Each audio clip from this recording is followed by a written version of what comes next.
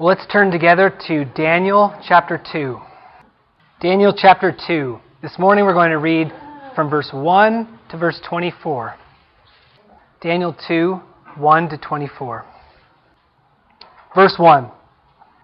Now in the second year of the reign of Nebuchadnezzar, Nebuchadnezzar had dreams, and his spirit was troubled, and his sleep left him. Then the king gave orders to call in the magicians, the conjurers, the sorcerers, and the Chaldeans to the king to tell the king his dreams. So they came in and stood before the king. The king said to them, I had a dream, and my spirit is anxious to understand the dream. Then the Chaldeans spoke to the king in Aramaic, O king, live forever. Tell the dream to your servants, and we will declare the interpretation. The king replied to the Chaldeans, The command from me is firm. If you do not make known to me the dream and its interpretation, you will be torn limb from limb, and your houses will be made a rubbish heap. But if you declare the dream and its interpretation, you will receive from me gifts and a reward and great honor. Therefore declare to me the dream and its interpretation. They answered a second time and said, Let the king tell the dream to his servants, and we will declare the interpretation. The king replied, I know for certain that you are bargaining for time, inasmuch as you have seen that the command from me is firm, that if you do not make the dream known to me, there is only one decree for you. For you have agreed together to speak lying and corrupt words before me until the situation is changed. Therefore tell me the dream, that I may know that you can declare to me its interpretation. The Chaldeans answered the king and said, There is not a man on earth who could declare the matter for the king, inasmuch as no great king or ruler has ever asked anything like this of any magician, conjurer, or Chaldean. Moreover, the thing which the king demands is difficult, and there is no one else who could declare it to the king except the gods, whose dwelling place is not with mortal flesh. Because of this, the king became indignant and was very furious and gave orders to destroy all the wise men of Babylon. So the decree went forth that the wise men should be slain, and they looked for Daniel and his friends to kill them. Then Daniel replied with discretion and discernment to Arioch, the captain of the king's bodyguard, who had gone forth to slay the wise men of Babylon. He said to Arioch, the king's commander, For what reason is the decree from the king so urgent? Then Arioch informed Daniel about the matter.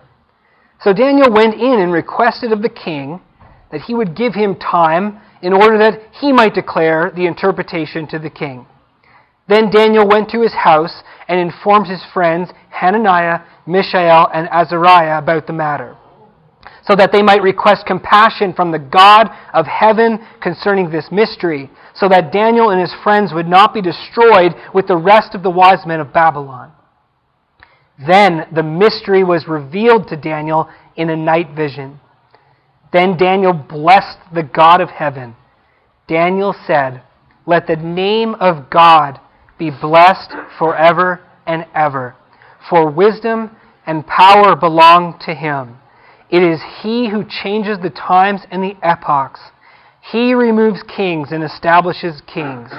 He gives wisdom to wise men and knowledge to men of understanding. It is he who reveals the profound and hidden things.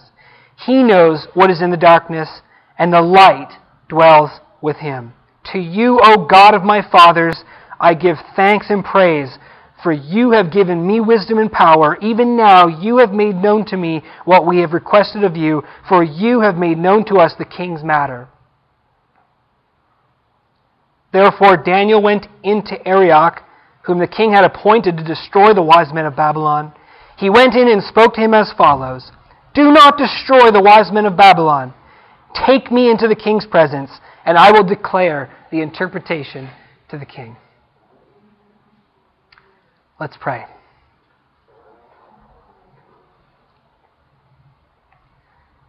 Father in heaven, may your name indeed be blessed forever and ever. For wisdom and power do belong to you.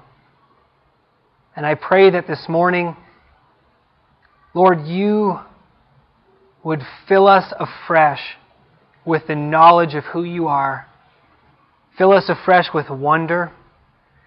Fill our mouths with praise as we reflect now upon what you have done with Daniel in the past, revealing who you are today. Lord, I pray that you would draw all of our minds and all of our hearts to you now as we turn to your word, as we turn to that gives us life and that which we live by. Your word. Speak to us, we pray, and be glorified, we pray, in the name of your Son, Jesus Christ. Amen. Well, how many of you have heard this expression? Houston, we have a problem. Have you ever heard that expression before? Well, the expression was spoken by the astronaut James Lovell of the Apollo 13 mission. Maybe you knew that. In 1970, and he spoke that miles and miles and miles above the Earth in space. And if you're familiar with the story, the Americans had landed on the moon the year before. I believe it was 69, wasn't it? And so Apollo 13, they sent another shuttle up to the moon. They wanted to land this astronauts again on the moon. And James Lovell was one of the crew.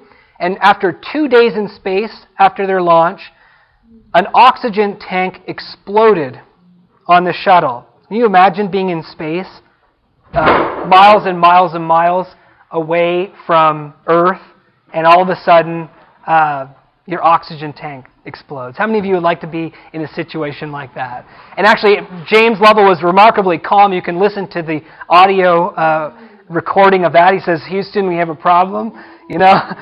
And there's a film about this called Apollo 13. If you've not seen it, it's a really good film. It captures the heroic effort of the crew and the flight controllers on the ground who worked tirelessly to solve that problem and to bring those astronauts home. And they succeeded, remarkably.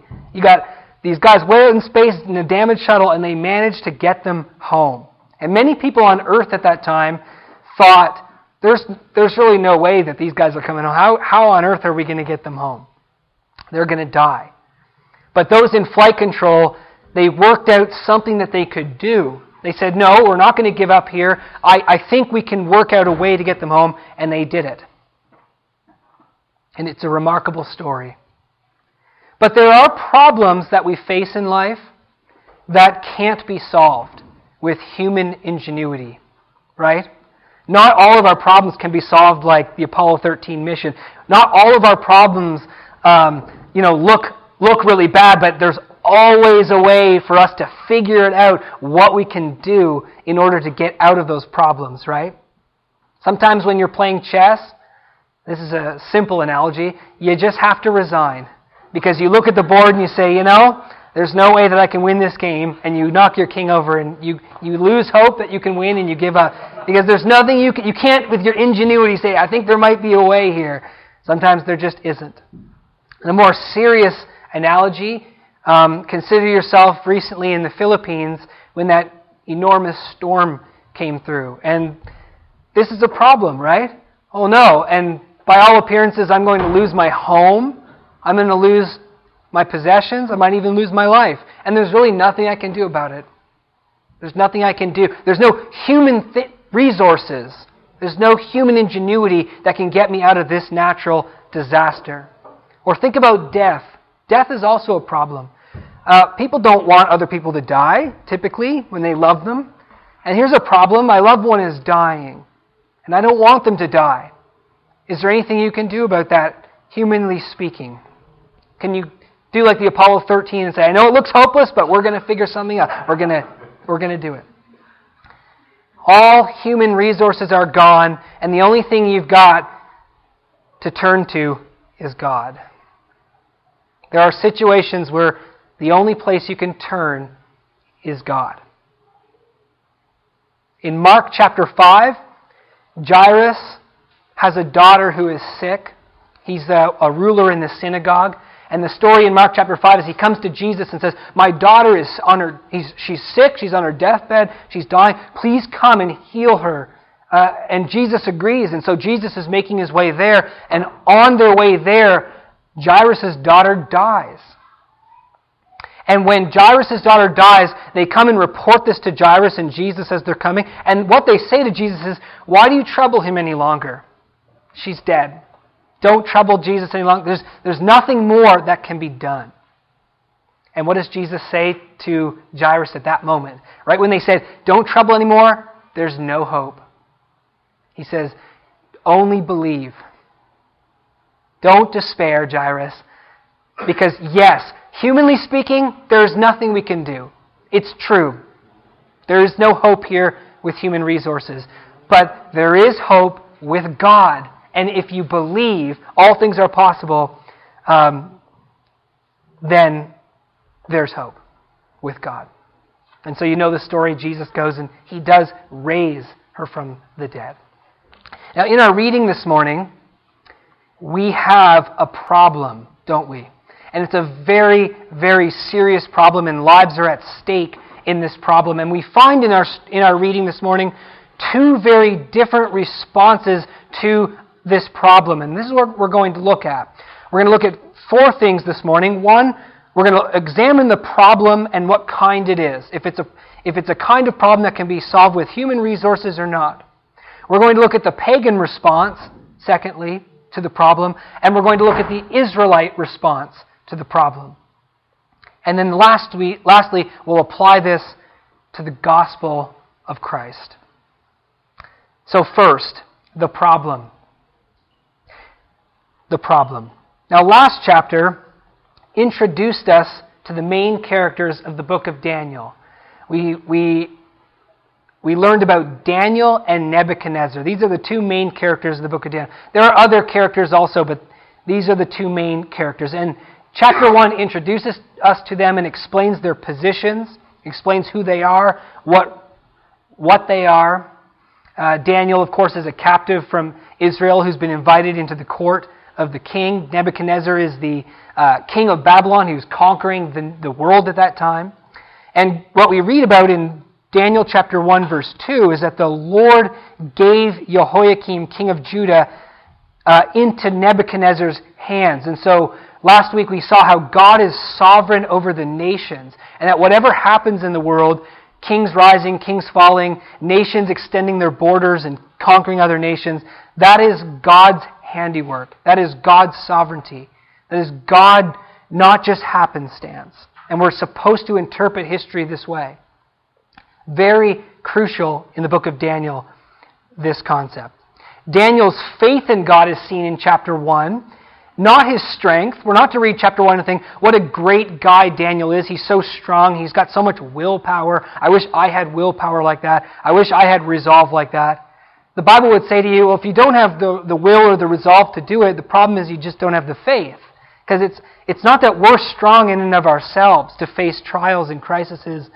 The question is, what do you believe? In whom do you believe? And this is an illustration of Daniel's faith in God. When everything else looked hopeless, when everything looked helpless, Daniel believed the Scriptures. Daniel believed the Word of God, that, no, this isn't happenstance. This isn't a sign that God is absent. This isn't a sign that there's no hope. God is judging us just like He promised He would. But since God is in the business of fulfilling His promises, not only in judgment, therefore He's going to preserve Israel. Therefore, this is not going to be the end of my nation. This is not the end of the Jews. And so this is an illustration of the gospel. When God is judging Israel for their sins and all looks hopeless, Daniel believes God's word and His promise, and he knew Israel would not perish and Israel would make it through. He had faith in God's promise and in God's power to perform His promise, and he wasn't trusting in Israel's righteousness, right? He wasn't saying, Israel's going to get through this because Israel is so righteous. But Israel's going to get through this because God has made this promise, and He's powerful, and He's in control. And therefore Daniel believed, and we find out at the end of this chapter that he outlives the Babylonian Empire. He outlives this enormous empire. So Daniel is introduced in chapter 1. Now look at verse 1 of chapter 2. We turn now to Nebuchadnezzar. And Nebuchadnezzar is a fascinating individual, as we shall see. And I think probably most of us don't realize how fascinating Nebuchadnezzar really is. I hope you see this morning as we look at his thought processes and what he's about, that you'll agree that this is quite the individual. Undoubtedly, Nebuchadnezzar was a powerful military leader. He was a conqueror, and he has many military exploits we can talk about. But most historians agree that Nebuchadnezzar was really not primarily a military leader. That wasn't really his thing. His thing was empire building, and he was a builder. He loved construction. He loved building impressive things and showing off the glory of his empire. That was what he was really into. He was a builder. He wanted to build the glory of Babylon and to preserve it forever. He wanted to build a nation that would never go away. And of course, there's lots of famous things that he built. You can look online and type in the famous things Nebuchadnezzar has built. You've probably heard of either the Ishtar Gate or the Hanging Gardens, which is basically a huge artificial mountain that he built for his wife who missed mountains. Because everything is flat in Babylon. His wife's from Persia. And I miss mountains. Okay, let's build a mountain. Let's build it artificial too, so it's really cool. Nebuchadnezzar was extremely devout. He was a devout and religious man toward his God. We see evidence of this in Daniel, where he conquers other nations' gods, so he thinks, and he takes the vessels that are in their house, which show their glory and their beauty and their power, and he takes it and puts it into the house of his gods, as we saw in chapter 1. We saw how he renamed the Jews. You know, all your names are your names honor your God. Your God's defeated. Your God is no good. But our God is giving us victory. Our God will last forever. And so they changed the names of the Jewish names to Babylonian heathen names. In archaeology, when the archaeologists have done digs and things in the Babylonian area, and they find these sites that are dating from the time of Nebuchadnezzar, and I think I heard that almost every brick, or many of the bricks Nebuchadnezzar used, had engravings on them that were engravings to his God, basically adoring and worshiping his God. So he's a devout man. He's conquering. He's building. Life is good. The future is bright for Nebuchadnezzar. And all of a sudden, he starts having nightmares. So here's the oddity of the situation. He's on the top of the world. He's doing everything right in his mind. And in verse 1, we see Nebuchadnezzar begins being troubled by dreams. Greatly troubled by dreams. And as we're going to see, as we read on in this chapter next week, he has this dream of a statue that gets destroyed, right? And the way that it's described later on, it's a very scary dream. It's not, oh, that's a pretty statue. Hey, where'd it go? This is a really scary dream. The dream freaks him out. And he takes this as a dream from the gods, because this is not a typical dream. The Hebrew literally says that his spirit is struck, kind of like a gong or a bell, like boom, and his spirit, he's just really shaken to the depths, basically, is what that means. Have you ever been shaken to the depths? Maybe you haven't. But Nebuchadnezzar was shaken to the depths. This was not a typical dream where you get up in the morning and you think, I think I dreamed last night. Yeah, what was that about? You know, and then you're trying to remember what it was, and it usually doesn't make any sense, right?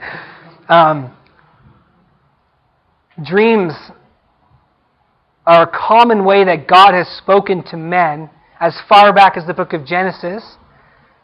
You can see in the book of Genesis there are dreams that God gives to men, both heathen and those who believe in Him. And even in our own contemporary day, people have dreams, and we often hear about the many dreams that Muslims are having. at this time, right? Many Muslims are converting because of dreams God is giving them about Jesus. There's been much psychological study of dreams. Obviously, not all dreams are from God. You would go crazy if you thought that. If every dream you tried to interpret from God, you would go crazy. And there's a lot of science behind dreams, why they happen. But God can speak to a man or a woman when they are asleep and fill their mind with a night vision. And when you wake, I believe that if you have a dream from God, you're going to get up in the morning and you're going to know you did. Or you're going to wake up and you're going to know you did.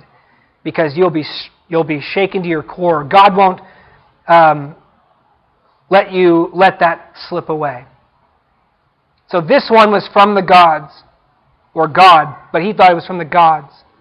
And it was foreboding, it was scary, and Nebuchadnezzar knew instinctively that it was a bad sign and a bad omen about his empire. It was a bad dream, and he discerned in this dream, something bad's coming my way for my empire. But why?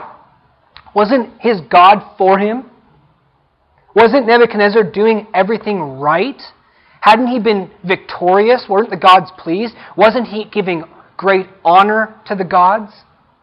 So why would he, if he's doing everything right, have these nightmares?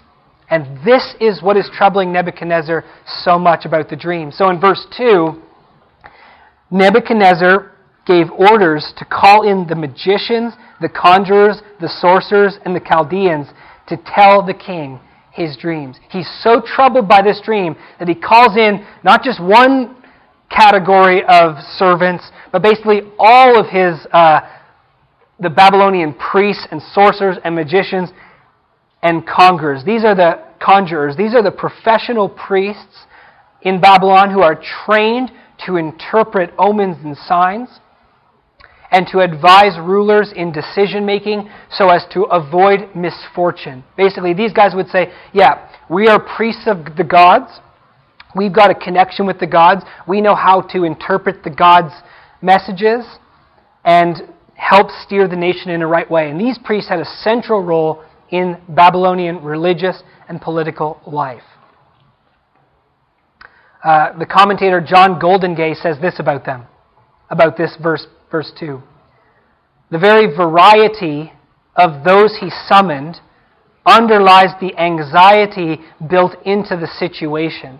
So we're supposed to feel the anxiety in the situation by the variety of the people he calls, as well as the mockery with which the readers are invited to view the multiplicity of the Babylonians' toilsome attempts to control their destiny. So you're supposed to see in this the anxiety, but also that the author is basically mocking as well. Look, he brings all his best guys, and watch what happens. Now look at verse 3 and 4. The magicians who come are confident. They've done this before many, many times. This is going to be a routine textbook session with the king. He's going to tell them the dream, and they're going to tell him the interpretation. They even had books written on how to interpret dreams. So the magicians show up that night, if they were summoned in the middle of the night or the morning, whatever, they show up confident. And here's what they say, "O king, live forever." That's a typical Babylonian statement of respect to the king. But I think in just a moment they're going to wish that's not true. And Nebuchadnezzar stuns them in verse 5 and 6. The king replied to the Chaldeans. He starts by saying this, "My commandment that I'm about to give you is firm. I'm not going to budge on this. You need to tell me not only the interpretation of my dream, but you need to tell me what my dream is. You need to tell me what I dreamed, and then you need to tell me the interpretation of the dream. And if you don't, I'm going to rip you limb from limb and make your houses a rubbish heap." That's what's going to happen here, guys. And the command is firm. Okay, they just went in there, this is going to be textbook, this is going to be, and all of a sudden, Suddenly, what was routine has become perilous. That happens in life sometimes, doesn't it? You get up in the morning, it's going to be a routine day. Something changes. Now, some Bible translations give the impression that Nebuchadnezzar forgot the dream. Have you ever thought that, or did you get that impression? The King James Bible gives that impression because it says the thing is gone from me, I think the King James says. But really that's not what happened. Nebuchadnezzar did not forget the dream. The Hebrew means it's firm. The thing that I'm speaking to you is unchangeable and firm. And it's this firmness that creates the problem. If he wasn't firm on it, then it wouldn't be any problem, right? Tell me the dream and the interpretation. We can't, O king. Okay, well then just tell me the interpretation. It's the firmness of this commandment that's the central point here that's making the problem. And the king has power to execute these men. The king is the most powerful man on earth. What he says is going to happen. There's nothing that these guys can do to get out of it. He's got all the armies of Babylon at his disposal to kill all these guys. This is no idle threat. The Greek historian Herodotus tells us that Darius I actually did slaughter his wise men. So this isn't just some mythological, biblical story. This is true history. Nebuchadnezzar is not giving an idle threat at all. These men's lives are in danger. And the question is, why would Nebuchadnezzar require this? You ever thought about it? We often just read the story and say, okay, he tells them to tell the dream, but why would he do that? It seems unreasonable, doesn't it? It seems unfair. What do you mean? I'm going to kill you and tear you limb from limb if you don't tell me what I dreamed. But this, brothers and sisters, is what makes Nebuchadnezzar as an individual so very fascinating. Nebuchadnezzar is so troubled by his dream, and he's convinced that it's from the gods, that he wants to be absolutely sure that he knows what the dream is about. He wants to be sure that the interpretation that these guys give him is actually what the gods are trying or wanting to say to him. Because this is so important. This isn't just some little thing. He sees his empire is in danger. There's something bad coming his way. And he wants to be absolutely sure he knows what's going on. And what this reveals is that Nebuchadnezzar didn't have a lot of confidence in his magician's ability to actually interpret dreams. He was suspicious of them. And usually what happens is, as long as there's no real crisis, religious people just kind of stuff their suspicions. Right? As long as there's no crisis, I believe in these guys. Yeah, they're my priests. They tell me what to do, and it's all good. And nothing is too serious. But when something suddenly becomes a crisis, when something is now really serious, weighing on Nebuchadnezzar, he really wants to know. He really needs to know the truth. It's not that he's completely doubting these guys. It's not that he's saying, I really don't believe you have the power to tell me my dream. I just want to be sure.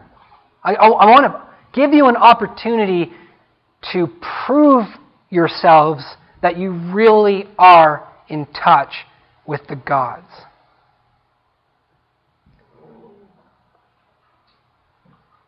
You guys claim connection with the gods.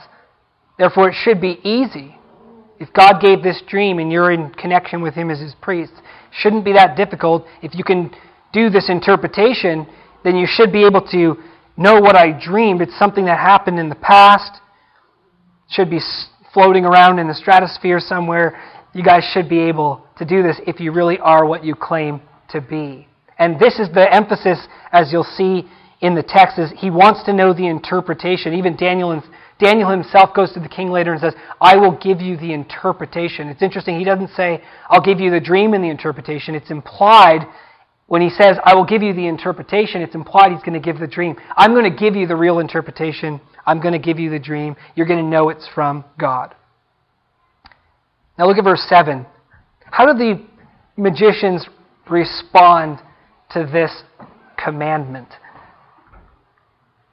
Verse 7, they just repeat what they said before. Let the king tell the dream to his servants, and we will declare the interpretation. Can you imagine how intense the atmosphere must have been there? This just makes Nebuchadnezzar more angry because now he's picking up that his wise men cannot actually deliver. Look what he says in verse 8 and 9. I know for certain that you are bargaining for time, inasmuch as you have seen that the command for me is firm, that if you don't make known the dream to me, there is only one decree for you, that's death. For you have agreed together to speak lying and corrupt words before me until the situation is changed. Therefore, tell me the dream. He gives them another option, another chance here. Tell me the dream that I may know. Here it is. Tell me the dream so that I may know that you can declare its interpretation. If you tell me the dream, I'll know. Golden Gay says this. They are seeking to evade facing a challenge to show whether they have a supranormal knowledge by revealing what the actual dream was. This is what the magicians want to avoid. They want to avoid a test or a challenge that's going to put them on the spot to show whether they actually do have a supernatural insight and wisdom and knowledge. Nebuchadnezzar knows if he doesn't, he knows now, he's getting the clue that if I tell you the dream, you're going to give me something that's lying and corrupt. You're going to give me something that's not real. And you're just going to appease me until things change. This shows how seriously he took the dream and how much he wanted to know what it meant. The magicians are in really big trouble. This is a major, major problem. The most powerful man in the world has given a firm commandment that if you don't do this supernatural thing, then I'm going to tear you limb from limb. There's only one decree for them if they fail this. All of them will die. This is the problem that we have in our reading. They tried the human ingenuity, didn't they? Just tell us the dream. They kept saying, tell us the dream. Well, come on. They're trying to stall Nebuchadnezzar.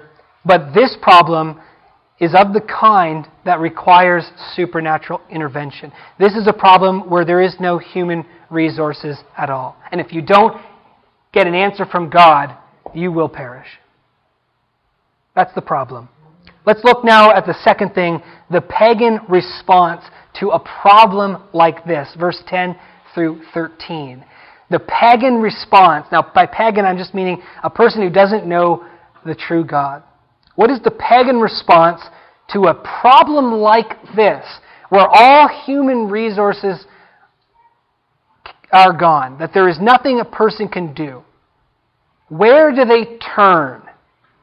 Where do they go? Verse 10 and 11. And this really is one of the most remarkable passages. The Chaldeans answered the king and said, and you can kind of hear the despair here in their voices, there is not a man on earth who could declare the matter to the king. And no great king or ruler has ever asked anything like this of any magician, conjurer, or Chaldean. Moreover, the thing which the king demands is difficult. There is no one else who could declare it to the king except the gods, whose dwelling place is not with mortal flesh. Notice all the negatives in these two verses, right? There's not a man on earth. No king asks for this. There's no one can declare this to you except for the gods, but they're nowheres to be found. Right? That's essentially what they're saying. Negative, negative, negative, negative. Wow, what a statement. This is basically saying there is no place to turn. When a supernatural solution is needed, there is none. That is what they're saying. There's not a man on earth who can know this. But that's precisely the point of the problem. Nebuchadnezzar wants to hear from the gods, right?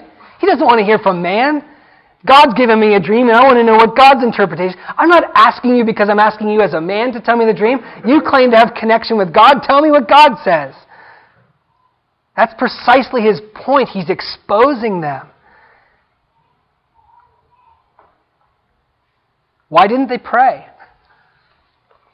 Why didn't the magician say, okay, like Daniel did, okay, give me an evening and we'll go talk to the gods. We'll go pray. We'll go seek the gods of heaven. Why didn't they do that?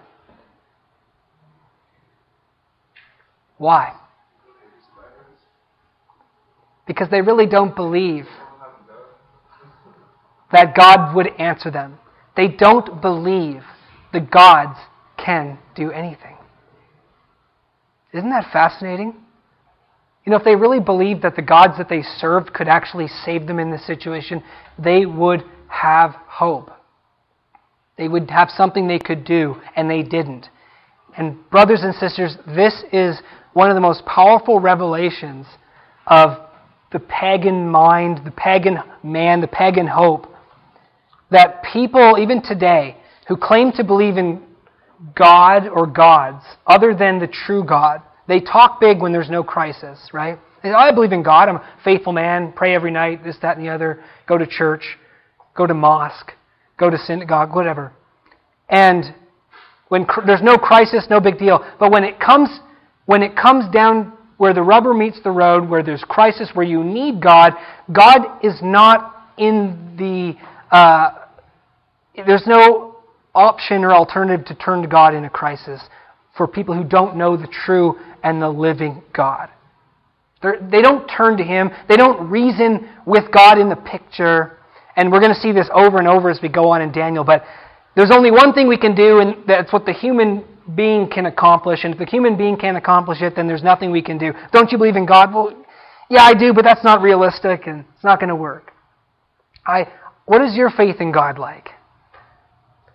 Is your faith in God like that when everything's fine and dandy, you talk that you believe in God, you do this about God, or do you actually believe that God is real and you can trust Him, you can turn to Him in times of crisis, and you don't just consider everything from a human and natural perspective. You don't just consider what humans can do or what can naturally happen, but you do in fact take into account what God can do. Such is the pagan mind. There's not a man who can tell you this. There's no great king who has ever asked anything like this. What a fascinating statement. That's a statement that there's never been a king who's asked the priests to do anything supernatural. Isn't that interesting? Nothing like this. Because why? Why don't the kings ever ask people to do that? Why don't the great kings ever ask people to do that? Because they know it can't be done.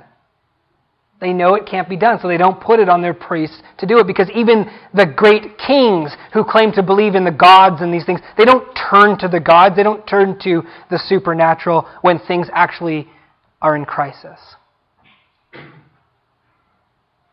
In order for us to defeat that nation over there, we're going to need a really big army.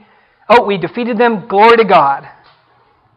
But if we don't have the big army, we're not going to trust in Bel and Nebo to deliver them in those situations. The gods don't do anything. The gods aren't real. They're story gods. Look at verse 11 for another fascinating statement here. The only ones who know the answer are the gods. And they say this in verse 11, whose dwelling place is not with mortal flesh. The gods don't dwell with men. What a statement for these priests to make, eh? You know, the gods could help us if they were around, but they're really not around, King. They can't help us. They aren't here with us. We cannot turn to them in time of need. What an amazing admission. Golden Gay says this, in the conversation between kings and sages, deity is only mentioned in order to be excluded from consideration. Isn't that interesting? They bring up the gods here, but they only bring them up to exclude them from the situation. And this is precisely what Nebuchadnezzar, who Nebuchadnezzar wanted to hear from was the gods. So this is the true view of pagans then and now. All is a facade until crisis. The fact is, there are no other gods besides the true and living God. And if you don't know Him, it's all a facade. You will not turn to those gods in time of crisis. And this, brothers and sisters, is exactly the challenge of Isaiah 41. And I mentioned Isaiah 41 in the past But Isaiah 41 is God's chosen apologetic, right?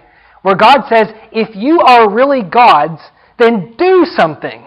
If you're really God's, tell us something that we couldn't know with human ingenuity. If you're really God's, tell us the past, tell us the future, tell us something. Show that you can do something supernatural. This is God's chosen apologetic and contest and challenge with false gods. In fact, in Isaiah 46 and 47, as you go on in Isaiah, God directly addresses the Babylonian magicians in 46 and 47. He directly addresses the Babylonian gods and the Babylonian magicians and sorcerers and Chaldeans. And he says, your gods are nothing. Your gods can do nothing. Your gods will be carried away on donkeys sideways. They can't deliver themselves. And all your magicians and all your boasted wisdom and ability will all be shown to be nothing. So what Isaiah was prophesying is happening. And the challenge is occurring. And the gods are failing. And this is actually what Isaiah 40 to 66, the second half of Isaiah, is really all about. And Daniel is deeply rooted and steeped in Isaiah 40 through 66. All the themes of the second half of Isaiah are here in Daniel. The contest between God and false gods. The failure of the magicians. The ability of the true God to tell the past as well as the future. The ability of the true God to know dark things. Isaiah talks about that, right? I am the true and living God who created heaven and earth. There is none like me. I am the true one that lives. I am the Savior. There is no God besides me. I know the dark things. I know the hidden things. I declare the things that no one else can know. All other gods will be proved to be nothing. All that put their trust in divination and false gods will be ashamed, Isaiah says. And all who trust in God will be honored. And this is what Daniel is all about. Yahweh versus the gods. And the gods prove themselves to be nothing. And Yahweh proves himself to be the true God who delivers his people. Nebuchadnezzar in verse 12 and 13 is not appeased by this at all. He doesn't say, you know what, you're right, I am being unfair and unreasonable.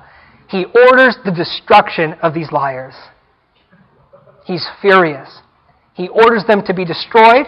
We might think that's harsh and unfair. They're only men. They can't be expected to know those things, but that's precisely the point. They claim to be diviners. They claim to have connections with the gods, and Nebuchadnezzar sees through the sham, and he's angry, and he wants them to be destroyed.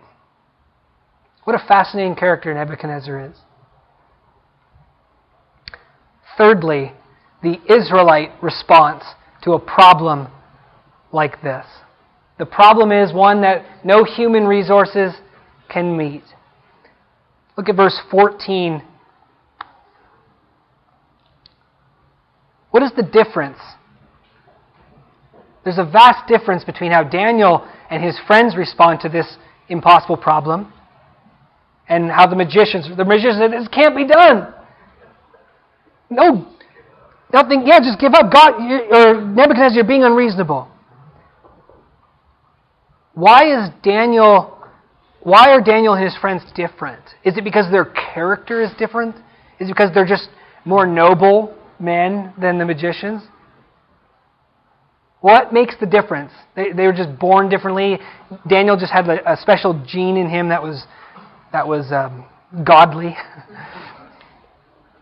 The only difference, brothers and sisters, is faith. That's the only difference. And not just faith in the sense of Daniel worked up the faith. The only difference is the object of faith. The object of Daniel and his friends' faith was the God of heaven. The God of Israel. The God of his fathers. The God who he has heard about and learned about in history. The God of his people, Yahweh. And because he is the object of their faith, Daniel does not despair when he hears the king requiring some impossible thing to be done. Daniel has hope. And so we see in verse 14 to 16, Daniel goes into the king and says, give me just a little bit of time and I'll give you what you want. And the Nebuchadnezzar is intrigued by this, obviously. Oh, really? You're not despairing like the rest of the guys? All right, you got your time. Daniel knows that not all the options have been exhausted. Verse 17 and 18. Daniel and his friends turn to solve this humanly impossible problem. They turn to God. They pray to God. They say, God, you know the answer. You know the dark things. You have not only wisdom but ability, and we're turning to you to deliver us. It says in verse 18, they turn to the God of heaven. Joyce Baldwin says, this was a fitting title for the true God in a country where the stars were worshipped, where astral worship was practiced. And compare verse 18, they pray to the God of heaven, with verse 11, where the magicians say, the gods know the answers. The gods know the answers, but they do not dwell with men. And when you compare these two verses, you see that while it is true that God lives in the heavens, where God dwells above, while God dwells not with mortal man, He's not walking around on the earth where you can talk to Him, call Him up on the phone. Even though God lives above, the magicians use that as an excuse that God's not around, God's distant, God's not here, we can't know the answer from the gods. The magicians use that as an excuse. Daniel and his friends knew that even though God was higher than the heavens, that God can act because God is real. And God loves man. God cares about us.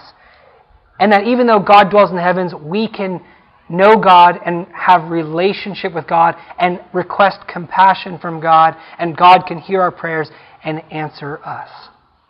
Isn't that an amazing faith that they have in God? Amazing object of faith. And so they turned to God and they were delivered, and God revealed the mystery to them in a dream. Do you believe, even though we don't see God, and even though our Father who art in heaven, do you believe that even though you can't see God and He's in heaven, that you can talk to God? That God sees you? That God cares about you? That you can have a relationship with God? And that you don't have to say, yeah, but there are the gods, but they're just not around. They're just not going to help us. Is that your view of God? Like so many people believe in God, but they don't believe that there's anything that they can get from God, talk to God, have relationship with God. This is not the biblical faith, is it? To think like that. What God wants you to know is that you can have a relationship with Him. That's what God wants all of us to know. And He wants us to come before Him with confidence, knowing that He cares for us. That's what Peter says, right? Cast your burdens on the Lord. We don't like to cast our burdens on each other, right? We often say, I'm sorry for dumping all over you, right? I'm sorry for just unloading all my problems on you. And Peter says, we know what God is like. He's revealed Himself through Jesus Christ. He's revealed Himself through His faithfulness to Israel. Throw all of your problems on the Lord. He loves you. He cares about you. He wants to hear from you. He wants to answer you. You can trust Him. He's real. He acts. Got problems? Tell them to God. Look at Daniel's prayer in verse 20. Because when they receive the answer from the Lord, they thank and praise Him. And can you imagine how exciting this night must have been when he knows we've got the answer, we're going into the king, we're going to tell him tomorrow what his dream is. This is exciting.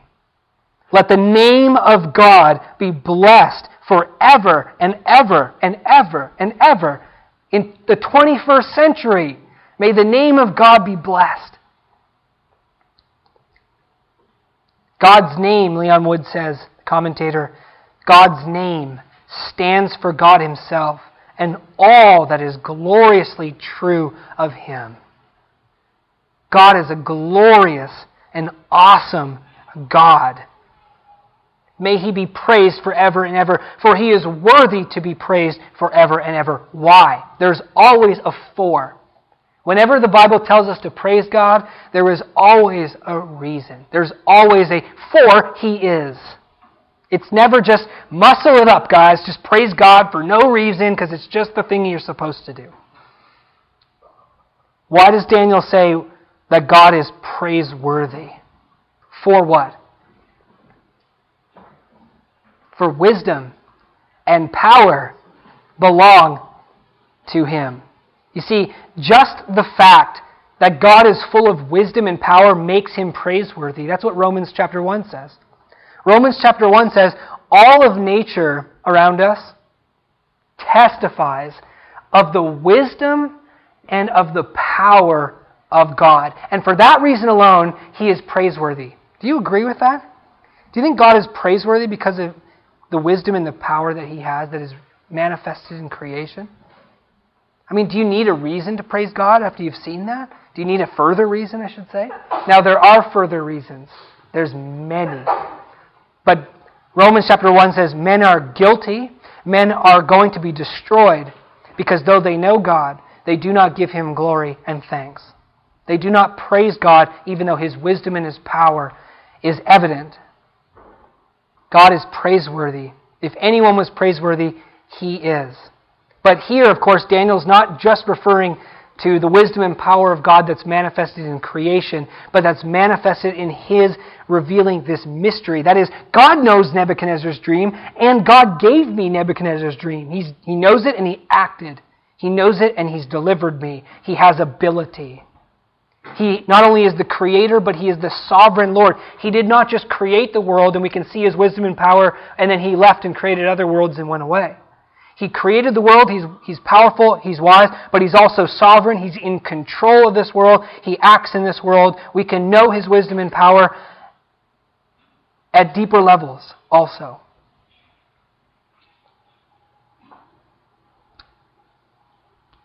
His power is praised in verse 21. Here's an aspect of His power and His sovereign control over earth.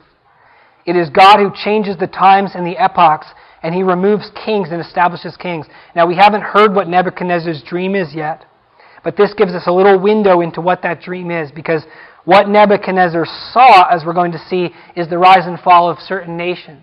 And so now Daniel is reflecting upon the wisdom and the power of God in His sovereignty over the nations and causing nations to rise and fall. So a little window into that dream. But he also says, God gives wisdom to men. God gives wisdom to the wise. That doesn't mean God helps those who help themselves. That doesn't mean those who are wise on their own, God looks at them and says, oh, you're wise, let me give you some wisdom. What he means there is, if anyone is wise, it's because God has given them wisdom. He gives wisdom to the wise, meaning He gives the wise man his wisdom. Do you give God thanks for that? If you have any wisdom, what does that say in 1 Corinthians chapter 2? It says, we speak a wisdom that none of the world knows. The wisdom of God, which is Christ. And we speak this because we're so smart. We Christians know the mind of Christ and have the wisdom of God because we got that godly gene, right? We just happen to be smarter than everybody else. No, because God has revealed it unto us by His Spirit. That's what it says in 1 Corinthians 2. So if you know Christ, if you know the gospel, if you have the wisdom of God, which is Christ crucified, then brothers and sisters like Daniel, let us give thanks to God for giving us the wisdom and revealing to us the dark things. Because darkness is light to God, he says in verse 22. God reveals profound and hidden things and knows what is in the darkness, and light dwells with Him. That is a statement of God's knowledge of all things. There's nothing that God doesn't know, and dark things that human beings cannot know, God knows.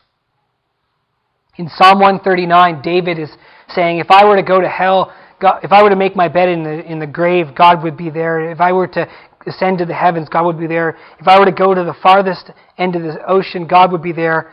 If I were to hide in the darkness, God would be there, because the darkness is even light to God, David says in 139. Isn't that amazing? We turn all the lights off, and where are we? I can't see. The darkness is light to God. You cannot turn the lights off on God. You can't go to heaven and say, what's this switch do? And all of a sudden everything's dark, and God himself says, who turned the light off? Turn it back on. Oh, sorry. Oh, you can't turn the... Imagine a being that the lights can never go off on him. Everything is light to God. And even when all men are in darkness, he sees.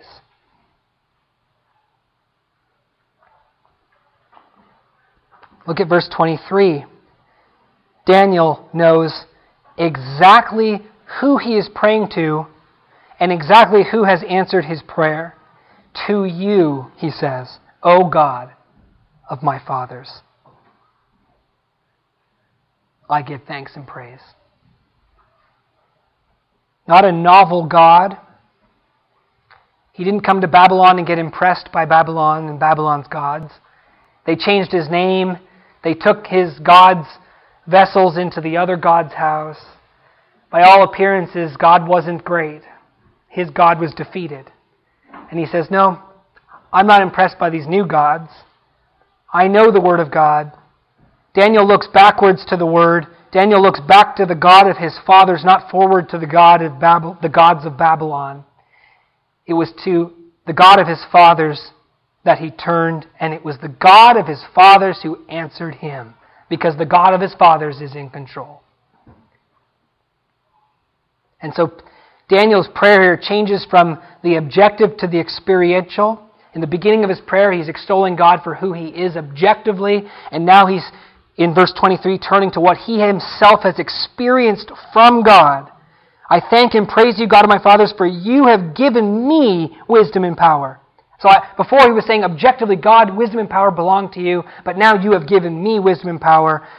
I've experienced who I knew you are, who I knew you were. I've experienced you. And we too can believe in God, who he is, and experience him for ourselves.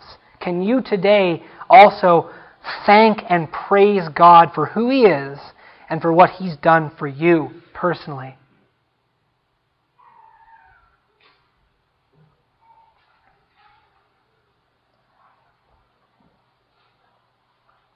It's a beautiful prayer.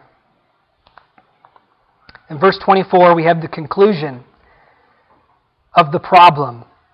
No human solution, no pagan solution, but the solution was found in God. And so in verse 24, Daniel goes to Arioch and says, take me to the king, don't destroy the wise men, I will declare the interpretation to the king. Now, lastly, I'd like to apply this to the gospel of Christ. What we've been examining here about problem, human solution, and God's solution. You see, when we look at the gospel, we can say we have a problem. Houston, we have a problem. The problem is that God requires righteousness in order for us to live. In order for us to exist before God, to dwell in his presence, to have eternal life, God requires righteousness. True or false? God requires righteousness. Jesus said in Matthew chapter 5, verse 20, unless your righteousness exceeds that of the scribes and of the Pharisees, the guys you think are righteous, you will in no way enter into the kingdom of heaven. So if you today have any hope that you're going to enter the kingdom of God and live eternally and not be destroyed, you must believe that you have a righteousness that's greater than the scribes and the Pharisees, greater than the best guys that the world can point to. We have a problem. God requires righteousness. And His commandment is firm, and there's only one decree if you're not. If you are not righteous, then the Bible tells us that you will perish eternally. You will spend eternity in what Jesus says, hellfire, what John says, the lake of fire, what Isaiah says, a place of worms and fire. That's what you're going to get. You're going to be torn limb from limb, and your house is going to be made a rubbish heap. That's what man can do. Jesus said, don't fear what man can do. Don't even fear getting torn limb from limb and having your house made a rubbish heap. I'll tell you who you should fear. Fear God, who after they tear you limb from limb and make your house a rubbish heap, He can destroy your body and your soul in hellfire, and He'll do that if you're not righteous. Houston, we have a problem. God requires righteousness. And God's commandment is not tell me my dream and interpretation. God's commandment is just. And the punishment is just because we've sinned. Not because we can't tell a dream, but because we have sinned against God. All of us have sinned, and the wages of sin is death. Now, the Bible also tells us that you and I cannot solve this problem. This is one of those problems that there is no human ingenuity that can get you out of it. This is not one of those Apollo 13 problems. So, Houston, we have a problem. God requires righteousness. Looks bad. Well, I know it looks bad, but here's what you can do. Follow this procedure, do all these things, and you can save yourself. You can make it. This is one of those problems, brothers and sisters, that it is humanly impossible for you to solve. God requires righteousness. If you don't have righteousness, you'll go to hell, and there's nothing that you can do to solve it. Romans chapter 3, verse 20. By the doing of the law, there shall no flesh be justified or righteous in God's sight. So you need to be righteous? Well, by doing the commandments, by cleaning your life up, by making yourself as good as you can possibly be, you will not be righteous in the sight of God. You will fall short of the glory of God. You do fall short of the glory of God because what God requires is perfection. What God requires is total moral perfection. What does that look like? We often throw that word around. Total moral perfection means you never sin. You never do anything that's wrong. Whenever your conscience tells you not to do something, you don't. Whenever your conscience tells you to do something, you do it. Always. How many of you are like that? How many of you always listen to your conscience? Always. Never miss a beat. Well, if you don't, you're not righteous. There's nothing that we can do. This problem requires a supernatural solution. Now, if you do not know God, if you do not know the God of Israel, the God of our Lord Jesus Christ, then you despair at this point, and you're like the pagan priests who say, well, God, that's not fair. No one can do it. Oh, God, come on. That's not right. And God says, you're done. You have nothing but despair at this point, or you can take some comfort temporarily in lies until you die and find out the truth. But here's the good news. This is the gospel. This is the gospel of Christ, that there is a God in heaven who loves you very much. He loves you even though you're a sinner. He loves you even though you're unrighteous. He loves you even though you're not listening to the conscience that He's given you and you're really disgusting and you deserve hell. He loves you. And He gave His Son to save you. He provided the supernatural solution through Jesus Christ. That's because He loves you. He didn't have to do that. And it's a supernatural solution. It's not something that humans have solved. Because there's nothing that we can do. And here's what that supernatural solution is. We are unrighteous and sinful, and the law condemns us, and we deserve death. And God did something so surprising. Came into the world, put on flesh and blood. Why? So that they could be broken. Put on a body so it could be broken. Put on blood so that it could be spilled for love's sake, for you. And the Lord, when Jesus died on the cross for us, was dying not in a tragic sense that, oh, it's too bad that the Romans got the better of him or the Jews got the better of him. That he willingly gave his life. No one takes it from him. He willingly laid down his life as a sacrifice for our sins. For the Bible says that Jesus is the Lamb of God who takes away the sins of the world. And that when Jesus went to the cross, that the Lord laid upon him the iniquity of all of us. Isn't that amazing? There's no other way we can be saved. How can you get your sins off of you? You can't. And in an act of nothing but love, the Lord lays upon him the iniquity of all of us. The iniquity of, put your name in the blank. Right? Your iniquity taken off of you supernaturally, put upon Christ, and he dies for them. And he drinks that cup that is the wrath of God, and he satisfies the justice of God, and he, in a supernatural way, provides salvation. Through his death, through his blood, he has the power to save everyone now who puts their faith in him. As a gift now. It's no longer keep commandments, stop sinning, do the right things. You need to work, you need to get it right, you need to do the right rituals, you need to put in the effort here. It's now a totally free gift if you just simply trust in God. Trust in God. Trust in the supernatural power of God through Jesus Christ that he has promised to you and to me. That's the Israelite response. That's the Daniel response. When everything looks hopeless humanly, I've got a promise from God. I've got a big God who has power and love and cares for me. And I'm going to trust in him. And the Bible says whoever trusts in him will not be ashamed. Will not ever be ashamed like those foolish people who trust in these pagan false gods that are nothing. You will not be ashamed.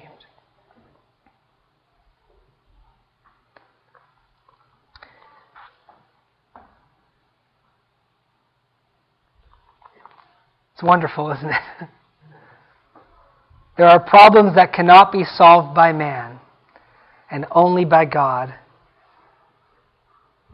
And praise God, may we, together with Daniel, brothers and sisters, in the 21st century, not look to the novel ideas of man, but look to the God of our fathers.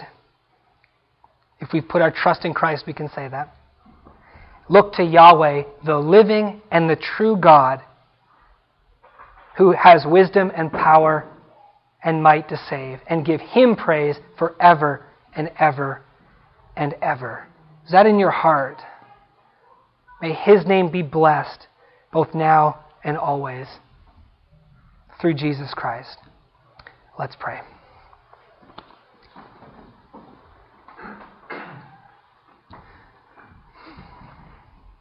Father, we praise your name. Unlike all false gods who have come and gone and whom men have played around with but have never really trusted in because they're not real.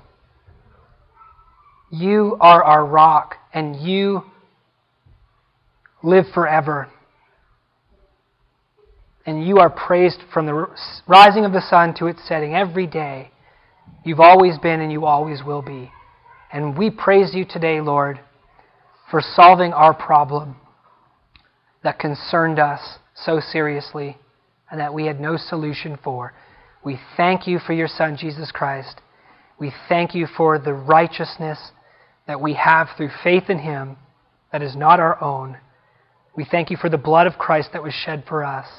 And we thank you for revealing this to us through your Spirit, these dark things that, Lord, in our foolishness and sin we would never have known.